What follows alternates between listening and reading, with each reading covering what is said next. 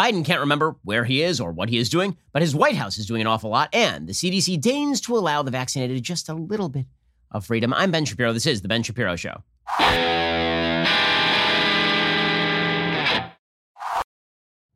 Today's show is sponsored by ExpressVPN. Protect your data from big tech with the VPN I trust. Visit expressvpn.com/Ben. We'll get to all the news in just one moment. First, the word is out. People are abandoning their overpriced wireless carriers and flocking to Pure Talk for the same coverage, but at a fraction of the price. That's correct. If you're with Verizon, AT&T, or T-Mobile, switching to Pure Talk could save your family over $800 a year. And switching is super easy. You can keep your phone, keep your number, or get huge discounts on the latest iPhones and Androids. Right now, you can get unlimited talk, text, and 6 gigs of data for just $30 a month, which is a hell of a deal. And here's the thing. If you go over on the data, they're not going to charge you for it, so you really have nothing to lose. There's a reason Pure Talk is the highest-rated wireless company by Consumer Affairs. Stop giving your money to overpriced wireless carriers and instead start saving money. From your cell phone, dial pound 250, say Ben Shapiro, and you will save 50% off your first month.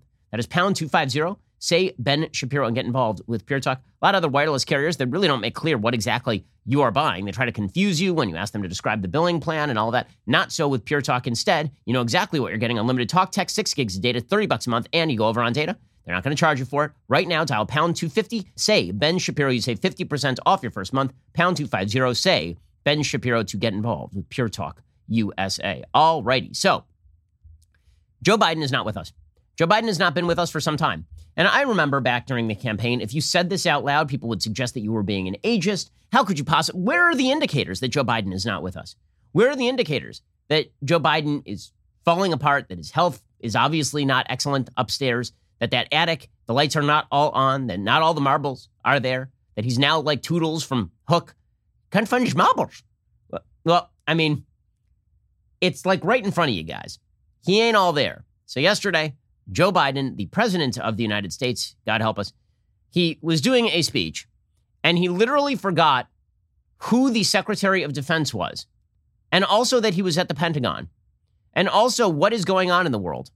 We have an inanimate object for president of the United States. And honestly, listen, I made the case during the campaign and long before the campaign. I mean, as early as 2017, the best candidate Democrats could run was an inanimate object, because you put up an inanimate object against Trump and it becomes a referendum on Trump.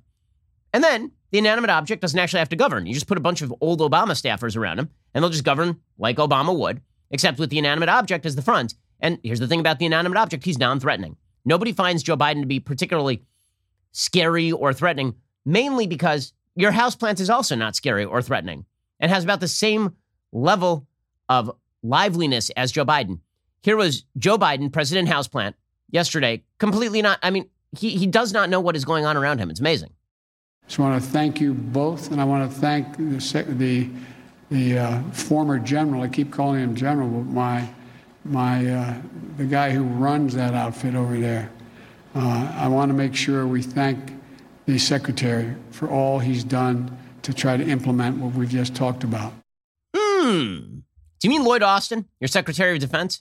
And the thing over there, is that the Pentagon? The thing over there? You know, where they, the thing. Okay, so we elected an inanimate object. And I get it. I do. I understand. A lot of Americans, they're like, you know what? I'm tired of all this hubbub. I'm tired of all this commotion. I'm tired of the tweets. Instead, how about we just elect this corpse? This corpse that is barely walking around. And we'll pretend like he's cool. And the media will put him in a car and let him drive around like it's weekend at Bernie's. And it'll all be great. And then he'll get in and maybe things will relax. But here's the thing, guys. Here's the thing. Just because Joe Biden is inanimate does not mean that his administration is inanimate. In fact, he is the most transformational dead person I've ever seen in my life. It's incredible. I mean, for a person who's not actually ambulatory at this point, he's getting an awful lot done. And it's something to wonder about, because what this means is that, effectively speaking, the United States has a caretaker government. Right now, the United States, and this has been true for quite a while, the president is basically a figurehead. You have a bunch of administrators who actually do all the hard work. There are a bunch of people around the president who actually do policy. And the president's job is just to be the person who goes out there and says things. That's pretty much it. And nobody expects the president to be a policymaker, to compromise, to actually shape policy. The president is just there for us to see him. He's sort of like the empath in chief. This is why Biden is appealing. It's why he has a 60% approval rating right now, because people look at Biden, and again, he's not threatening, and he appears to be empathetic in the way that your grandparent at the old age home wants to hear about your life. Joe Biden wants to hear about your life. And meanwhile, in the background, all the administrators are doing all the work. that, completely shifts the nature of the bound between government and the individual. None of this is going to change, by the way. This is the model. It's also one of the reasons why the Democratic Party is actually kind of reliant on Biden. Because the minute that Biden goes away and Kamala Harris, a far more threatening politician, is in charge, meaning that you can actually see her radicalism, right? Painting Biden as a radical is a difficult task because Biden doesn't appear to be radical because, again, neither does this cup, right? I mean, like, things that are just not moving and barely can speak are not typically perceived to be extremely threatening.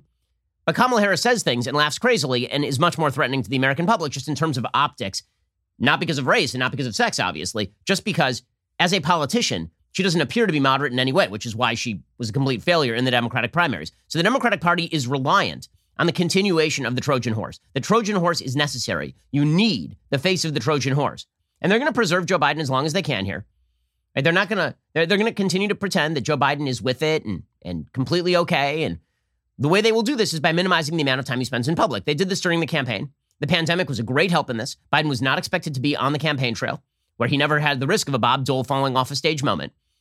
He never had to risk the possibility of Hillary Clinton collapsing into a car. Instead, he just sat in his basement for 6 months and did nothing and watched Matlock and became president of the United States. And that will be the plan for his administration. Every so often, they will wheel him out and he will say a thing, and then he'll be wheeled right back down to the White House basement. Jen Psaki basically said this. She was asked if Joe Biden is going to do press conferences. Now, I remember when Donald Trump not doing press conferences himself for a long time, this was considered bad form. Now Joe Biden's like, I'm never going to talk to the press again or answer a question. And in fact, if I say so much as maybe I'll answer questions, my own aides will cut off the feed. They literally did this last week. We played the clip. Here's Jen Psaki saying, I'm not sure that Joe Biden's ever going to answer questions again. I mean, Joe Biden is just a figure in a wax museum at this point. He has done about 40 Q&As since he took office. But in terms of a formal press conference, which I understand there's a big focus on, yes, we will have one before the end of the month. And what does it mean going forward? Will we see more of President Biden specifically? More than 40 Q&As in the last month, or? Where he will be submitted to more extensive questions, follow-ups, the kind of things we're doing today. Will we see him regularly? I don't know that you'll see him more than 40 times a month, but I'm happy to ask him that question. Okay, now that is such a lie by omission that he's done 40 Q&As. The questions in these Q&As are pre-screened. Very often they are pre-screened by the White House press corps. I mean, by the White House press secretary's office. This has been widely reported. And when Joe Biden is being asked questions, there are no follow-ups. Again, this is all, you must protect this fragile mask for a radical movement underneath. Because what's happening in terms of policy is extremely radical. Very, very radical indeed.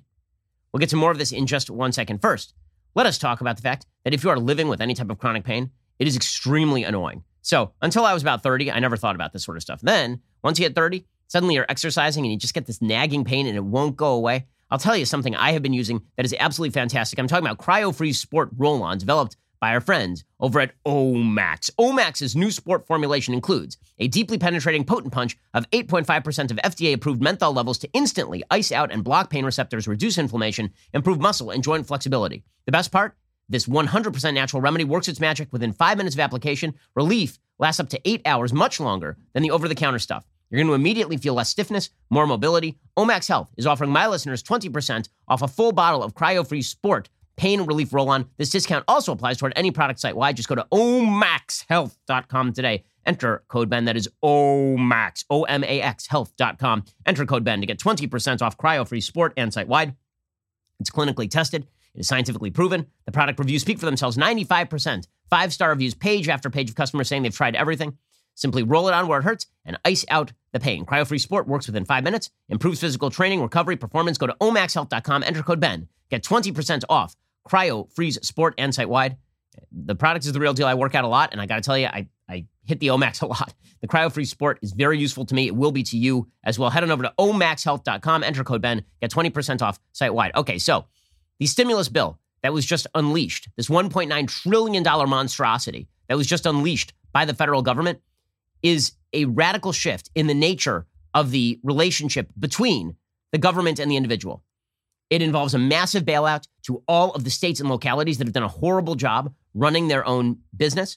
It has also created essentially a brand new welfare program Okay, the welfare program rolls back welfare reform. Welfare reform in the 1990s was designed to get people off the welfare rolls and encourage people to work. And there was a lot of talk at the time, well, this is going to create child poverty. It didn't create child poverty. All it did was push people back to work. Well, the new plan from Joe Biden, this stimulus bill, essentially creates a baseline universal basic income for people with kids. Now, it is not connected to work. It is not connected to unemployment. It is not connected to anything. It's a new entitlement. Okay, and the way that you can tell it's a new entitlement is the way the media are talking about it. It's supposed to sunset next year, but Republicans are then going to be in the position of saying, okay, it needs to go away. And Democrats know this, which is why they passed it in the first place. The New York Times calls it a policy revolution in aid for children.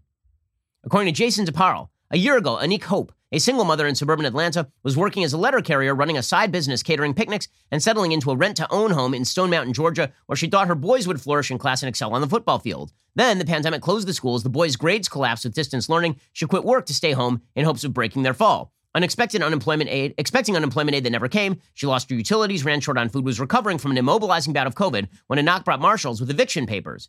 Depending on when the snapshot is dated, Ms. Hope might appear as a striving emblem of upward mobility or a mother on the verge of homelessness. But in either guise, she's among the people Democrats seek to help with a mold-breaking plan on the verge of congressional passage to provide most parents a monthly check of up to $300 per child.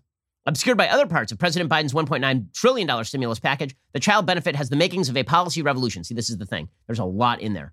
Okay, it is not just that people who are unemployed get checks. That would make some sense, right? If you're talking about the government forcing people into unemployment lines, then the government compensating them for forcing them into unemployment lines makes some sense. That is a taking. When the government takes your job, the government has to compensate you for the taking of your job. Okay, but what we are talking about now is setting up what is effectively a permanent welfare program.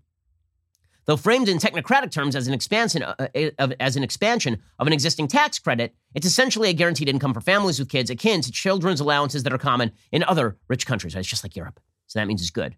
The basic idea here is that the child tax credit, which used to be applied against the taxes you paid, right? That's why it's called a tax credit. If you didn't pay taxes, you didn't get the child tax credit. Well, now it doesn't matter whether you pay taxes. You still get what we're going to lie about and call a tax credit. It's not a tax credit because you're not paying taxes. It's just a redistribution check. The plan establishes the benefit for a single year, but if it becomes permanent, says the New York Times, as Democrats intend, it will greatly enlarge the safety net for the poor and the middle class at a time when the volatile modern economy often leaves families moving between those groups. More than 93% of children, 69 million, would receive benefits under the plan at a one-year cost of more than $100 billion. It raises the maximum benefit most families will receive by up to 80% per child, extends it to millions of families whose earnings are currently too low to qualify under existing law, because again, it was a child tax credit. So they're just backdooring. Right? They're saying this is not it's not a child tax credit anymore. Now it is a check. Now, one of the things that the government did in the 1960s is they dramatically increased the single motherhood rate in both the black and the white communities. In 1960, the black single motherhood rate was 20%. Today, it's in excess of 70%. In the white community, the white single motherhood rate was somewhere on the order of 5%. Today, it's in excess of 40%. That is specifically because of welfare policies that incentivize people to have kids and not have a husband in the home. Because if the income got too high, you didn't get the credit from the welfare program. This is not quite that, but the similarities are pretty stunning. While the current program distributes money annually as a tax reduction to families with income tax liability or a check to those too poor to owe income taxes, the new program would send both groups monthly checks to provide a more stable cash flow. By the standards of previous aid debates, opposition has been surprisingly muted. The bill hasn't won any Republican votes, but critics have focused on other elements of the rescue package. Some conservatives call the child benefit welfare and warn that it's going to bust budgets and weaken incentives to work or to marry, which of course is correct. When the government becomes a parent and essentially is footing all your bills, then your incentive to actually create an upwardly mobile family unit is greatly lessened. You see less income mobility, less family formation, less productive trajectory for children in a situation in which the government plays father. It's a problem. Okay, but Democrats are pushing that forward. So it's a reversion back to 1960 standards of how the war on poverty was to be fought. By the way, we have now spent $22 trillion in the war on poverty over the course of the war on poverty, and we have not budged the percentage of people who are living below the poverty line in the United States pretty much at all. The economic shock and racial protests of the past year brought new momentum to the plan, says the New York Times, whose reach, while broad, would especially help Black and Latino families who are crucial to the Democrats' coalition. Okay, so in other words, it's a specialized giveaway to a particular voting bloc that Biden wants to help out. Mr. Biden's embrace of the subsidies is a leftward shift for a Democratic Party that made deep cuts in cash aid in the 90s under the theme of ending welfare. As a senator, Biden supported the 1996 welfare restrictions. As recently as August, his campaign was non-committal about the child benefit. Now, the president promotes projections that the monthly checks, up to $300 for young children and $250 for those over 5, would cut poverty by 45% for children and by more than 50% among black families. Okay, so here's the question. Is that true? Because we've had these sorts of benefits before. It has not cut poverty. It turns out that you can sign checks to these families, and that doesn't mean that poverty is going to be cut in the end. Because in order to get out of poverty, you actually have to make a series of decisions that get you out of poverty over time. It is not merely a question of signing people checks. If it were merely a question of signing people checks, again, $22 trillion spent over the last 60 years in the United States would have been a pretty good way to alleviate poverty. It has not alleviated poverty in the United States. In fact, the black middle class was growing faster in the 1950s than it has after that, thanks largely to the intervention of the federal government in welfare programs like this. But again, this is the kind of policy that Joe Biden is now pushing, or at least his administration is, while he's asleep on the couch or at the Denny's for the early bird dinner. So that is a major policy shift for Biden. And of course, he's going to be championing that tonight. He's going to deliver a primetime address on Thursday, actually, marking the first anniversary of the virus restrictions. And he's going to champion his own role in overcoming the virus. Now, here's the thing. His own role in overcoming the virus has been pretty limited. And you want an indicator of just what Joe Biden has done on a personal level? There are supposed to be 100 mass vaccination sites set up by the federal government by the end of February. By the end of February, there were 7. The systems were in place. It is governors who have been doing the heavy lifting here. All the federal government could do was help actually obtain the vaccines and the dosages. Any federal government worth its salt would have done all of that. But you're going to see a victory lap here by Joe Biden. And again, this is a heady time because we're spending all the money. And that's fine. We're going to spend all the money and it's going to all be great because we're going to spend all the money. We did this in the 60s. Okay, in the 1960s, we blew out the spending. If you look at the growth rates in the early 60s and GDP in the American economy, very, very high. That was because the rest of the world had been devastated by World War II. They were still trying to move beyond their own socialistic policies. Many of them had to curb those policies. In the 1960s, the United States decided it was going to become a social democratic country. It was going to become much more European in its view of the welfare state. We blew out the domestic spending. We actually blew out military spending as well for a period there. And we ended up with the stagnation of the 1970s, an awful time for economics, so bad that there was a backlash in the form of the Reagan Revolution in the 1980s. So that is what we are about to relive. We're basically just reliving the mid-1960s to late 1970s. And this began over the course of the past couple of years with the pandemic. It began with the racial protests and riots in America's major cities. It feels very much like about 1968 right now. It feels a lot like that in terms of where we are and what the next decade is going to look like. And of course, Joe Biden is in on it. I mean, he's loving this stuff. And it's not just Joe Biden's stimulus plan that is a major move. Joe Biden is also moving to kill due process on college campuses. So one of the good moves by the Trump administration, Secretary of Education Betsy DeVos had put in place due process rules on college campuses. If a man, a young man, was accused of sexual assault, he actually had due process on his college campus. He had the right to face his accuser. He had the ability to actually bring evidence to defend himself. Joe Biden is going to roll all of that back. So we're going to go back to the kangaroo courts that were the presumptive rule under Barack Obama, where if somebody accused you, that was tantamount to guilt, and now you could be expelled from campus. According to the New York Times, President Biden on Monday directed the Education Department to conduct an expansive review of all policies on sex and gender discrimination and violence in schools, effectively beginning his promised effort to dismantle Trump-era rules on sexual misconduct that afforded greater protections to students accused of assault. Now, we used to believe in this country in due process of law. On college campuses, due process of law does not apply. Democrats don't want it to apply. And now they're actually mandating under Title IX that due process not apply. With 2 executive orders, one ordering the new education secretary to review the policies, the other establishing a gender-focused White House Policy Council, Mr. Biden, an author of the Violence Against Women Act, waded into an area that has been important to him but has been politically charged for more than a decade. The Obama administration issued guidance to schools, colleges, and universities that critics in and out of academia said leaned too heavily toward accusers and offered scant protections or due process for students and faculty accused of sexual harassment, assault, or other misconduct. The Trump administration swept those aside, delivered the first ever regulations on sexual misconduct. It is unclear whether Biden's review of all policies under Title IX, a 1972 law prohibiting sex-based discrimination in federally funded schools, will return to the Obama administration's approach or find some middle ground. They're not making it clear, but it's going to go back to the Obama approach. Because remember, this is just Obama's third term. Biden ain't sentient.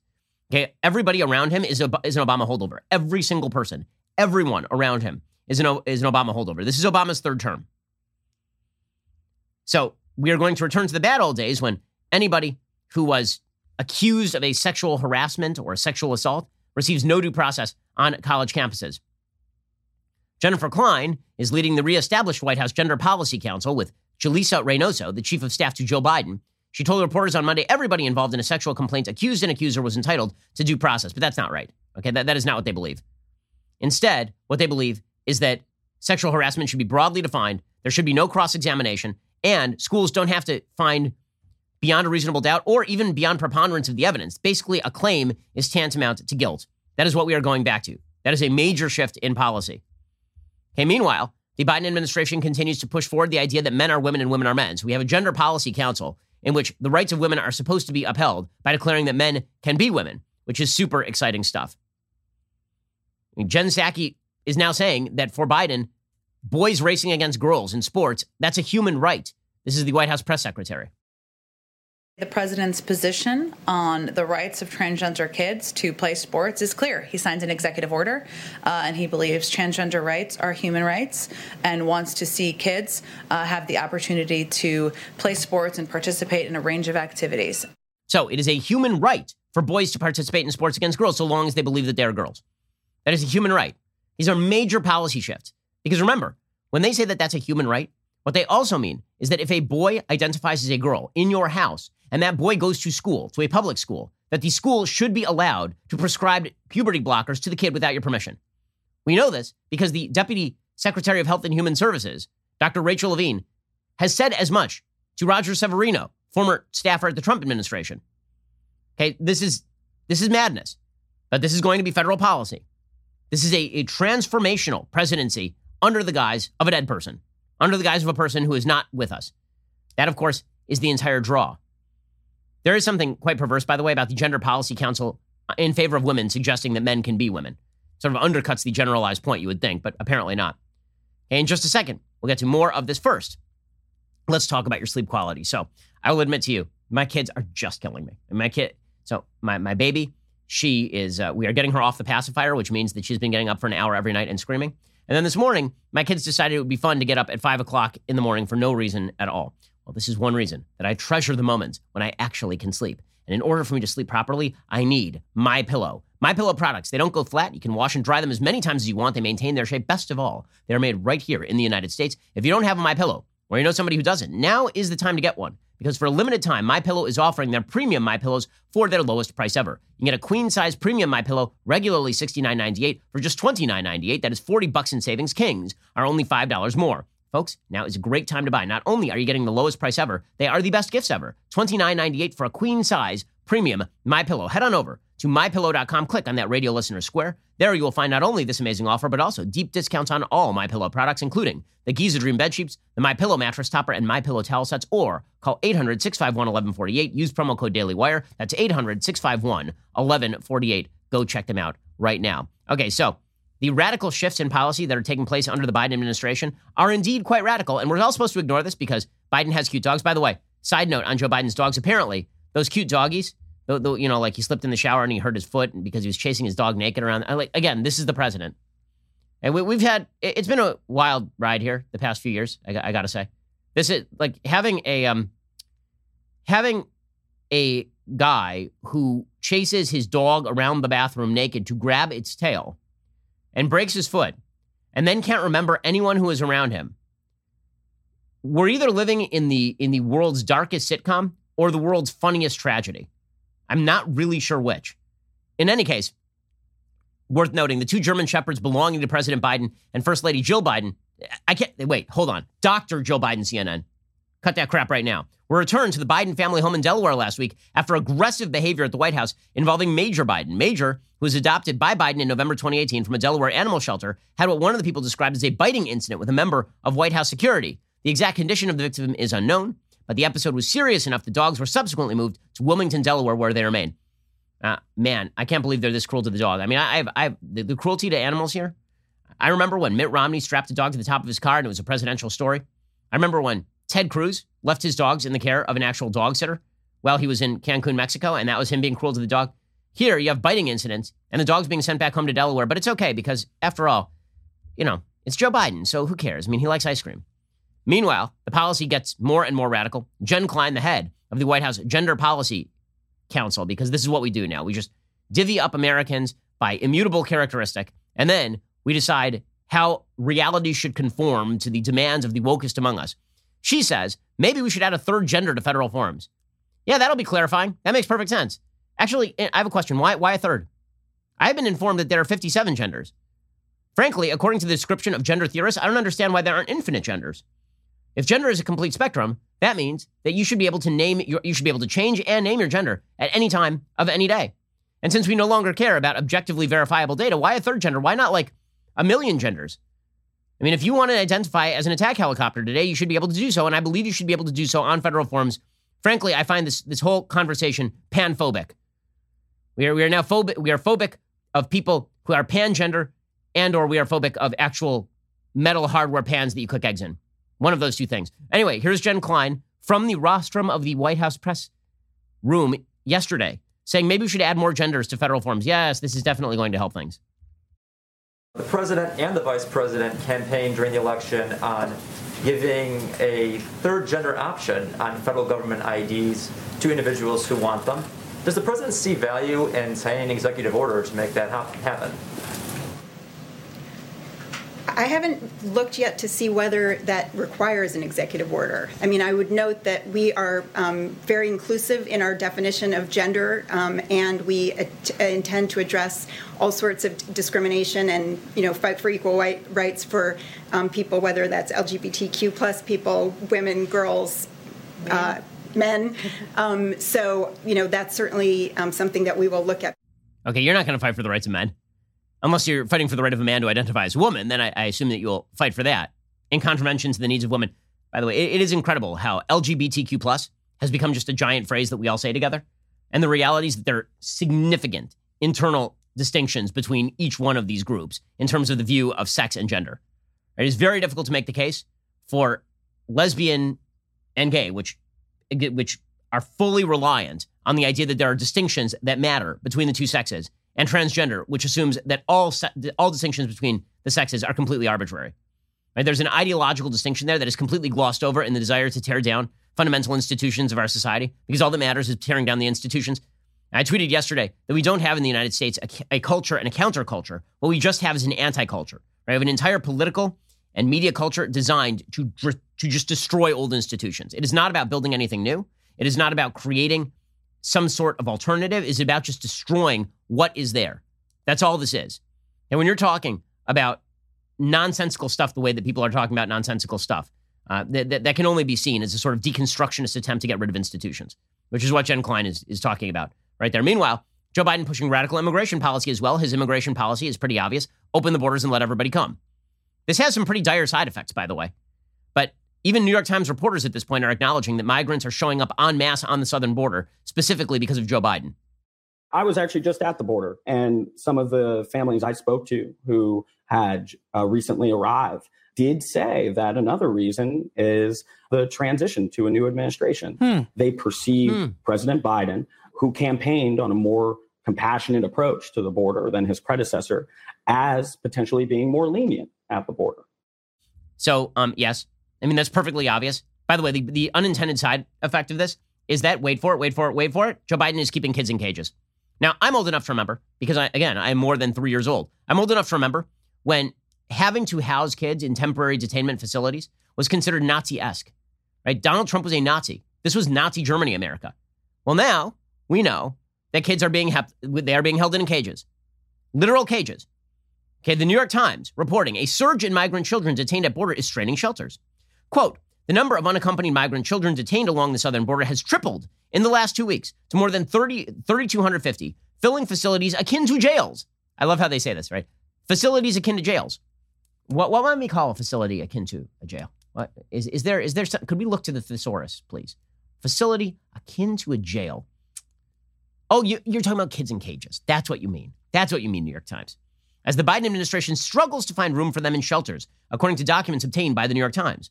More than 1,360 of the children have been detained beyond the 72 hours permitted by law before a child must be transferred to a shelter, according to one of the documents dated March 8th. You mean we have over 1,000 children who are being held in cages in defiance of federal law because you don't have the resources? You know who else did this? Had a little mustache, spoke German. Yep. You know who I'm talking about.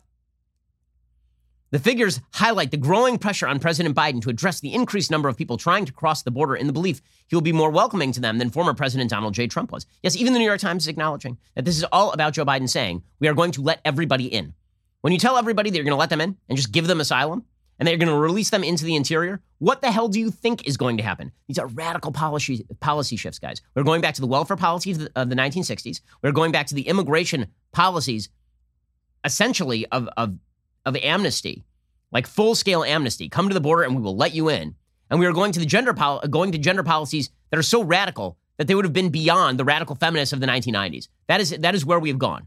And all of this is being done as a non-functional member of the upper echelon of American politics stumbles around into objects and chases after his dog naked. That is what we are as a society. That is what we have become.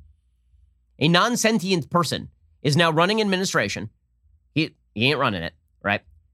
It runs itself. It runs itself because all we do every 4 years is just elect the team of administrators who are going to dictate our lives.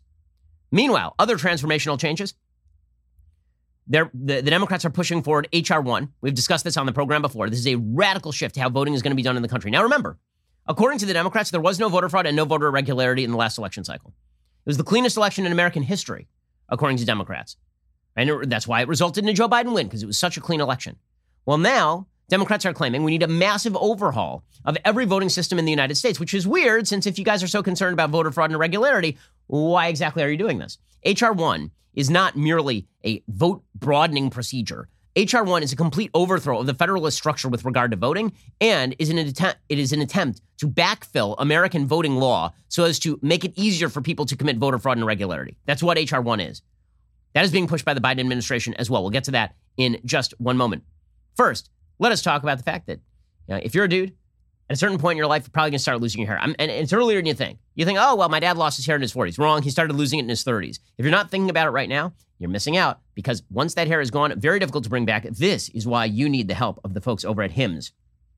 Hims is helping dudes be the best version of themselves with licensed medical providers and FDA-approved products to help treat hair loss. No snake oil pills, no gas station counter supplements. Hims was created by a dude who knows some men's health conversations are easier online than in person. No more awkward in-person doctor's visits or long pharmacy lines. For Hims connects you to licensed medical professionals online. That could save you hours. It's completely confidential. It is discreet. Answer a few quick questions. A medical professional will review, and if they determine it's right for you, they can prescribe you medication to treat hair loss that is shipped directly to your door. Today, Hims is giving you their best offer yet. If you're not happy with your results after 90 days, Hims will give you a full refund. Right now, my listeners can get their first visit absolutely free. Go to forhims.com/Ben. That is forhims.com/Ben. Prescription products require an online consultation with a healthcare provider who will determine if a prescription is appropriate. Restrictions apply. See website for details and important safety information. Remember, that is forhims.com/Ben. Alrighty, we're going to get to much more in just a second, including the Biden administration now announcing that they will allow you just a dollop of freedom if you have gotten a vaccination. First, last November, we made a major announcement. We announced the one and only Candace Owens would be joining the Daily Wire family with a brand new show. Well, folks, the long wait is finally over. I'm thrilled to announce Daily Wire's newest show, Candace, will be premiering next Friday, March 19th. Next Friday.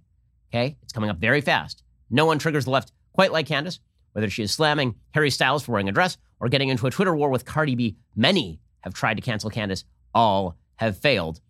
And I've known Candace for quite a while, and she is definitely a controversy magnet. In 2018, Candace kicked off the Blexit Foundation, which aims to change the narrative that surrounds America's minority communities. She's also the author of the New York Times bestseller, Blackout, How Black America Can Make Its Second Escape from the Democrat Plantation. You can get to know Candace, the real Candace, every week. Not the caricature the media want to create of Candace, as she shares her humor, her insight, as she defies the stereotypes. It starts next Friday, March 19th. Candace will be exclusive to Daily Wire members.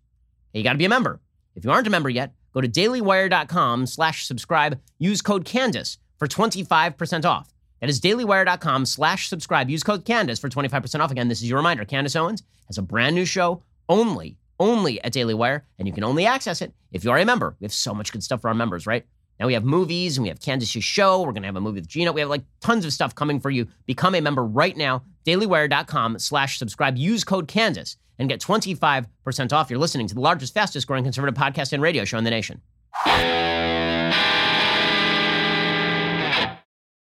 So, what is in H.R. 1? What is in this massive new voting bill that Democrats are pushing forward? According to National Review, it would be an understatement to describe H.R. 1 as a radical assault on American democracy, federalism, and free speech. It is actually several radical left-wing wish lists stuffed into a single 791-page sausage casing. It would override hundreds of state laws governing the orderly conduct of elections, federalize control of voting and elections to a degree without precedent in American history, end 2 centuries of state power to draw congressional districts, turn the Federal Elections Commission into a partisan weapon, and massively burden political speech against the government while offering government handouts to congressional campaigns and campus activists. Merely to describe the bill is to damn it, and describing it is a Herculean task in itself. States have long experience running elections. Different states have taken different approaches. The federal government traditionally intervened only to prevent serious abuses of voting rights. H.R. 1 would upend that balance for no good reason, wrecking carefully refined state regimes for securing the vote. It also throws out much of the work of federal election laws passed with extensive bipartisan support in 1993 and 2002. The first target is wiping out state laws that allow voters to be checked against a pre-existing list of registrations. H.R. 1 mandates states provide same-day registration and allow people to change their name and address on the rolls at the polling place on Election Day, then forbids states from treating their votes as provisional ballots that can be checked later, which is a recipe for massive voter fraud. It mandates online registration without adequate safeguards against hackers. It mandates automated registration of people who apply for unemployment, Medicaid, Obamacare, and college, or who are coming out of prison. Right? So basically, anybody who's government dependent is going to be automatically registered to vote, which you can see why Democrats are pushing this. The bill's authors expect this to register non-citizens. They create a safe harbor against prosecution of non-citizens who report they have been erroneously registered. We'll get to more on this in just 1 second. First, Pure Talk believes in American values, and that when people say free, they should mean, actually free. When you switch to Pure Talk today, you will get a free Samsung 5G smartphone. No 4-line requirement, no activation fee, just a free Samsung that's built to last, rugged screen, quick charging battery, top-tier data security. Qualifying plans start at just $35 a month for unlimited talk, text, 15 gigs of data, and a mobile hotspot.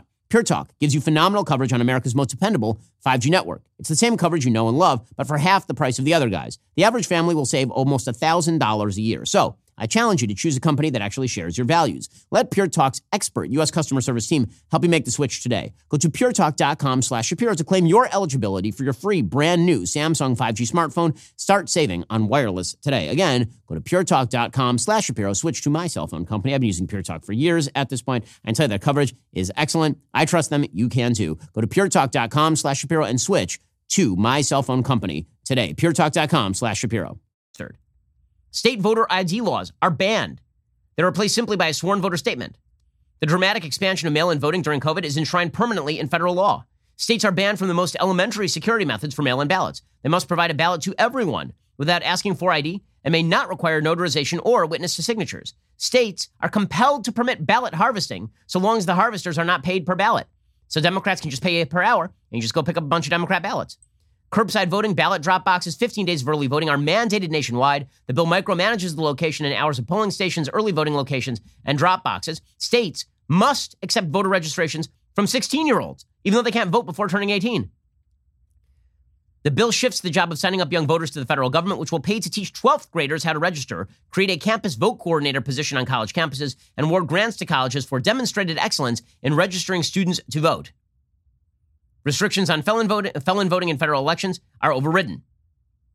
And H.R. 1 takes the drawing of congressional districts out of the hands of elected state legislatures who have done the job since the founding and turns them over to quote-unquote independent commissions. It also counts inmates as residents of their last address, even if they are serving a life sentence. And there are crackdowns on political speech. One provision could be read to bar corporations from political activity if they have a single foreign shareholder. New disclosure rules would treat huge amounts of speech and advertising as if they were campaign contributions. This would require donors to say the AARP, to be identified as supporters of any candidate if the AARP demands the candidate keep a promise to protect Social Security. 501c4s would be required to disclose their donors. I mean, it's a mess. It's a complete mess. And this is what's being pushed forward by the Biden administration. So moderate, so much unity. You can see it happening. Now, if you get the feeling that these folks just want to control your life in pretty much every way and then rig the system so that they always win elections through ballot harvesting and through unverified ballots and make it less trustworthy. Okay, remember, I am not one of the people who thought that voter fraud and irregularity decided the 2020 election. In fact, I spoke out against that idea. I didn't think the evidence was provided. I was willing to hear evidence if it was provided, There's not a lot of evidence provided. Okay? I'm not one of the people who is saying that I don't trust results of elections. I'm saying I will not trust the results of future elections if they are done under the auspices of this garbage bill. It's going to be very difficult to trust elections when you are literally just registering voters on the same day as they change their names and addresses, and those ballots are not counted as provisionals. Okay, that alone is enough to undermine voter integrity. And meanwhile, our masters of control in the federal government, they are now deeming that you can have at least a little bit of freedom if you get vaccinated. According to the CDC, the vaccinated can get together in small groups alone. Rochelle Walensky, who is the politically motivated head of the CDC, remember, she at one point said that teachers didn't need to be vaccinated in order to get back to school. And then she was undercut by Joe Biden, right? Because don't worry, this is the administration of science. Walensky spells out the new CDC standard with regard to vaccinations. If you and a friend or you and a family member are both vaccinated, you can have dinner together, wearing masks without distancing. You can visit your grandparents if you have been vaccinated and they have been too. CDC recommends that fully vaccinated people can visit with unvaccinated people from one other household, indoors, without wearing masks or physical distancing, as long as the unvaccinated people and any unvaccinated members of their household are not at high risk for severe COVID-19 disease. Okay, I mean, it makes no sense. None of this makes any sense. Okay, if the CDC is saying that fully vaccinated people can gather indoors with others who are fully vaccinated in small groups, why in small groups? Why not in big groups? Everyone's vaccinated. Okay, so there's that. Why is it that I can get together in a small group with people who are unvaccinated, not knowing whether they have COVID? If you're afraid that I'm going to give them COVID, I shouldn't be getting together with them at all because they're unvaccinated. And if they are going to give me COVID, then why should only be one household? None of this makes any sense. The real standard should be if you're vaccinated, you can go live your life and we can all get back to normal. That should be the standard. Everybody knows it. Even folks on the left are recognizing how nonsensical these standards are. What are they really designed to do? What they're really designed to do is give the ability for teachers' unions to say, even if our teachers are vaccinated, they can't be back in schools. That's really what this is about. Because under these standards, if teachers are vaccinated, they still can't be back in schools. Right? Teachers with a bunch of unvaccinated students. Remember, students can't be vaccinated. These vaccines have not been cleared for kids. Okay, if teachers are in the school, they are by definition now violating the rules of the CDC. They are in the presence of multiple household members who are unvaccinated, which violates the CDC standard. So even if teachers are vaccinated, they can't teach. That is the purpose here. That is the implicit goal here. Even CNN's medical analysts were like, this makes no sense. Here was Leanna Wen making the case that this is idiocy. This is one of these examples where I think the CDC is being far overly cautious in a way that defies common sense. Because look at what they're saying about quarantine. So they're saying that if somebody knowingly is exposed to an individual with COVID-19 and they're fully vaccinated, they don't need to test or get quarantined. If you're sitting on a plane, you're not necessarily sitting next to people with COVID-19. You're wearing a mask. Ideally, you're keeping distanced. And so it just doesn't make sense that you can't travel, especially if you now can get together with loved ones. Okay, none of it makes any sense because one of the CDC standards is you're not supposed to travel either. So basically the CDC is just pulling this directly out of their own rectum. That's all this is. They're just pulling it out of their own butts.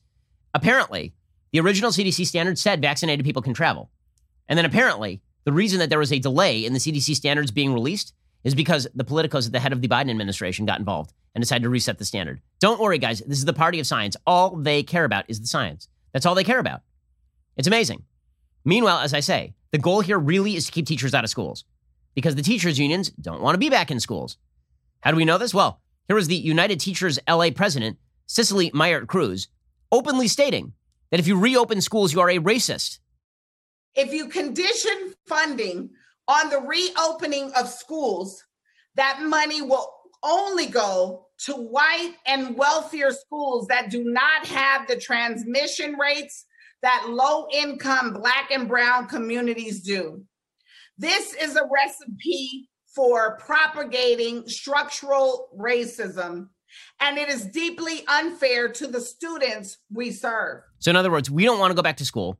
And if you condition funding on us going back to school, then everybody's going to go to the wealthier private schools. Yes, they are, which is why you should go back to school. It's why you should go back to school. But again, the Biden administration is just making excuses for their political allies, as always. Right? This child tax credit routine is designed in order to shore up a voting base. Their CDC standards are designed in order to shore up a voting base. We are watching a radical redefinition of the relationship between the individual and government. It is being done under the auspices of COVID. Even, by the way, as we are now experiencing the slowest spread of COVID cases since the pandemic began, with the broadest seeding, right? Just remember, a couple of months ago, we were seeing 300,000 new cases every single day diagnosed in the United States. And we know that for every diagnosed case, there are probably another 4 or 5 cases minimum that were out there. It's probably 1 million new cases a day of COVID were happening in the United States. And yet, now we are at the lowest rate ever. And Biden is out there still talking as though we're in crisis. Why? Because crisis is opportunity. Crisis is always opportunity for these people.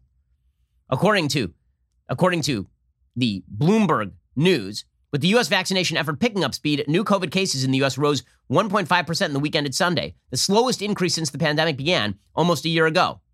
The U.S. reported 420,000 infections for the week after recording 471,000 cases in the prior 7 days, according to data compiled by Johns Hopkins University and Bloomberg. The percentage gain was the smallest since Bloomberg began tracking cases in January of 2020.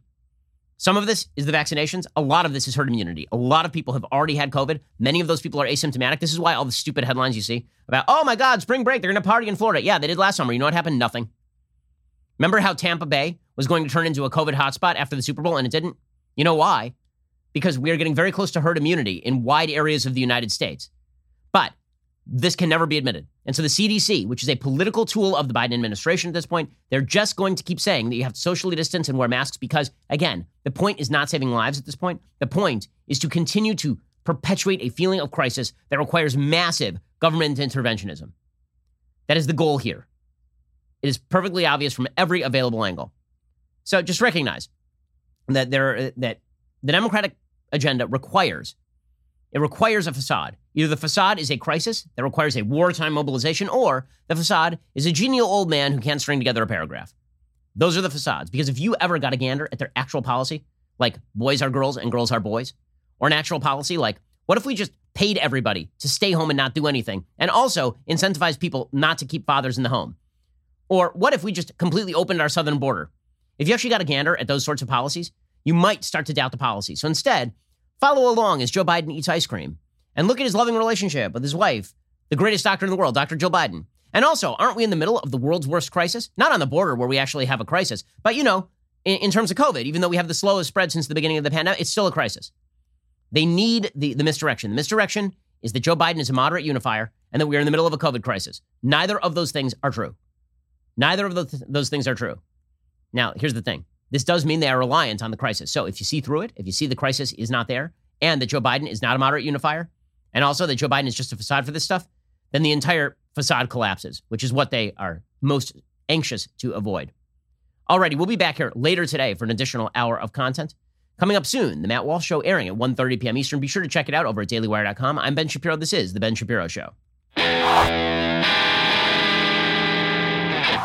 If you enjoyed this episode, don't forget to subscribe. And if you want to help spread the word, please give us a 5-star review and tell your friends to subscribe too.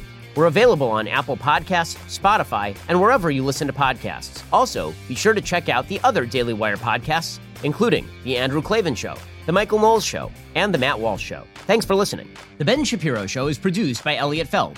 Executive producer Jeremy Boring. Our supervising producer is Mathis Glover. And our assistant director is Pavel Wydowski. Editing is by Adam Sayevitz. Audio is mixed by Mike Coromina. Hair and makeup is by Fabiola Cristina. Production assistant is Jessica Kranz. The Ben Shapiro Show is a Daily Wire production. Copyright Daily Wire 2021. A new online trend has some people declaring themselves super straight. BLM protesters fight against racism by harassing little girls on their way to a cheerleading competition. Minneapolis braces for rioting as the Derek Chauvin trial begins, and lonely people have given rise to a new trend, cow cuddling. We'll discuss that and much more today on The Matt Walsh Show.